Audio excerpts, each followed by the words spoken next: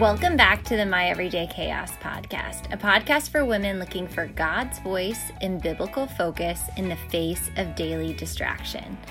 I'm your host, Alexandra Goman, and today we're talking about facing your fears. It is officially spooky season. The scary movies are out. The skeletons are on people's lawns. There's pumpkins everywhere. And it felt like the right time to talk about fear. Fear is something that God talks about a lot. And in fact, he tells us and commands us over and over in Scripture not to be afraid. That's a hard command for me to obey because, to be honest with you, I fear so many things. I can fear the improbable. I can fear tragedy.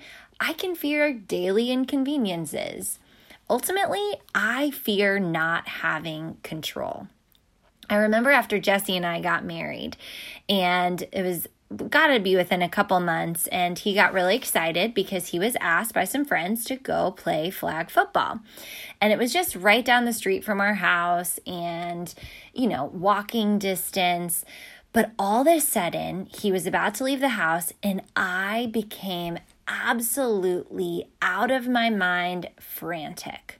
I was overcome with intense emotion. I started sobbing. I threw myself on the bed and was like, "You can't go play football." He was super freaked out and concerned, as any new husband would be. And he was like, "What's wrong? You were so happy a second ago. What is it?" And basically, it came out through my tears and my absolute meltdown that I was terrified that Jesse was going to die. I don't know if I was afraid he was going to die on the walk down to the flag football, if I thought that, he would get tackled in flag football. I don't know what exactly I was picturing, but I was terrified. And it was this really irrational type of fear. Now, that's not to say, right, there are absolute tragedies that happen. Any one of us could face tragedy when we walk out our door tomorrow. But this fear that I was dealing with was completely caught me by surprise. It was out of nowhere. And later I realized, for the first time in my life, I feel completely vulnerable. I feel completely exposed and like my future is now yoked and tied to someone else's. And for me, that led to a fear of losing it, a fear of being without that new gift that I had just been given in marriage. And this fear is something I had never experienced before to that level. But what is the antidote to fear? Because, right, we all deal with a constant state of uncertainty. There's so many things that are out of our control. My own children, I can't guarantee their safety and their wellness. I can't control a pandemic. I can't control, anything. I can hardly control, what's on the dinner table tonight. So how am I supposed to deal with all of these uncertainties and still be at peace with God? What's the antidote to fear? And I think that Scripture tells us the antidote to fear is God's presence. God goes with us. No matter what challenging circumstance we face, God is with us. And that changes everything. In Joshua chapter 1, the Israelites are getting ready to enter the promised land. And they're terrified, but I love what God says to them in Joshua 1 verse 9. It says, "Have I not commanded you? Be strong and courageous. Do not be afraid. Do not be discouraged. For the Lord your God will be with you wherever you go." God was going with them. God would be with them. And that changes our perspective when we recognize that. I think about the story of Esther. I don't know how long it's been since you've read the story of Esther, but Esther was an undercover Jewish woman, basically, and she became queen of Persia. And it was this really crazy story where the Jewish people were being threatened with genocide. I mean, there was a date set for the Jewish people to die at the hands of their enemies. And Esther's uncle Mordecai tells her, he's like, you need to get involved. You need to go talk to the king and tell him what's going on. And Esther basically says no. If you haven't read the story, I really encourage you, go back and read it. But Esther basically says no.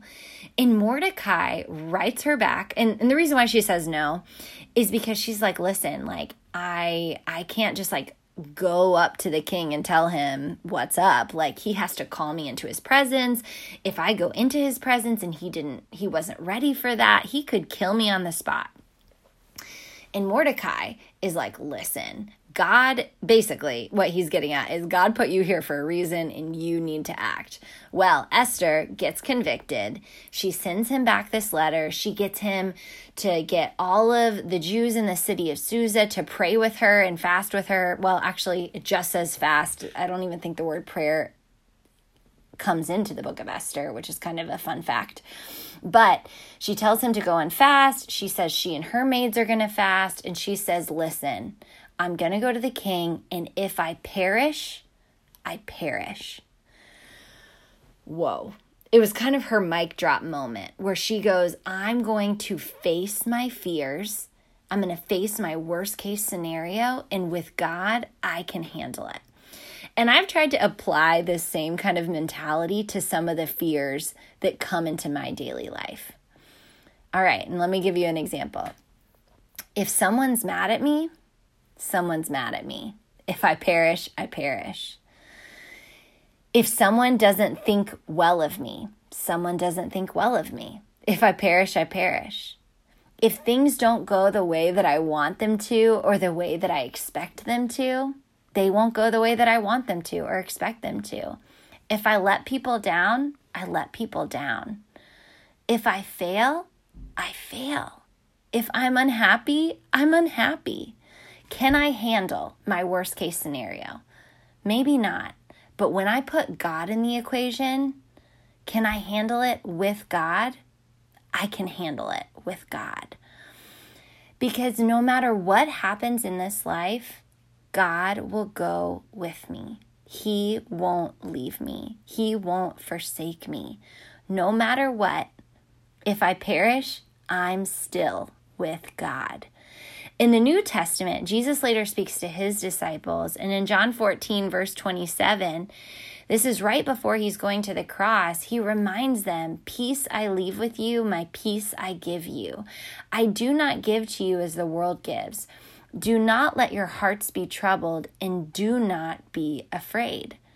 Again, right before Jesus is going to the cross, he's reminding them, I'm leaving you, but I'm leaving my peace with you, and I'm giving you the Holy Spirit to be within you. No matter what, my presence will go with you. God promises his presence, and that's why we can say no to fear. God walks with you. I remember when I was in middle school and in high school, and I felt just the barrage of anxiety, the barrage of insecurity, felt lonely, felt isolated. And I remember my mom telling me, Alexandra, when you're walking down the halls, you have to imagine God walking with you. You are not alone. And so that's what I tried to do. I would imagine God as my bodyguard walking down the halls with me. If I was afraid of how someone looked at me, well, hey, God's still walking with me. If I was afraid of getting a bad grade on a test, you know what? God was still walking with me. If I felt like the cool kids were giving me the side eye, God was still walking with me. Whatever fear you're facing today, I can't guarantee that it's going to be easy or that it's going to get fixed right away.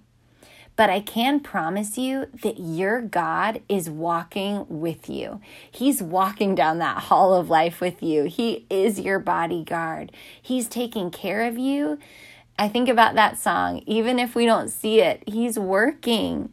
God's presence is with you. We can say no to fear because God is still God and He walks with us.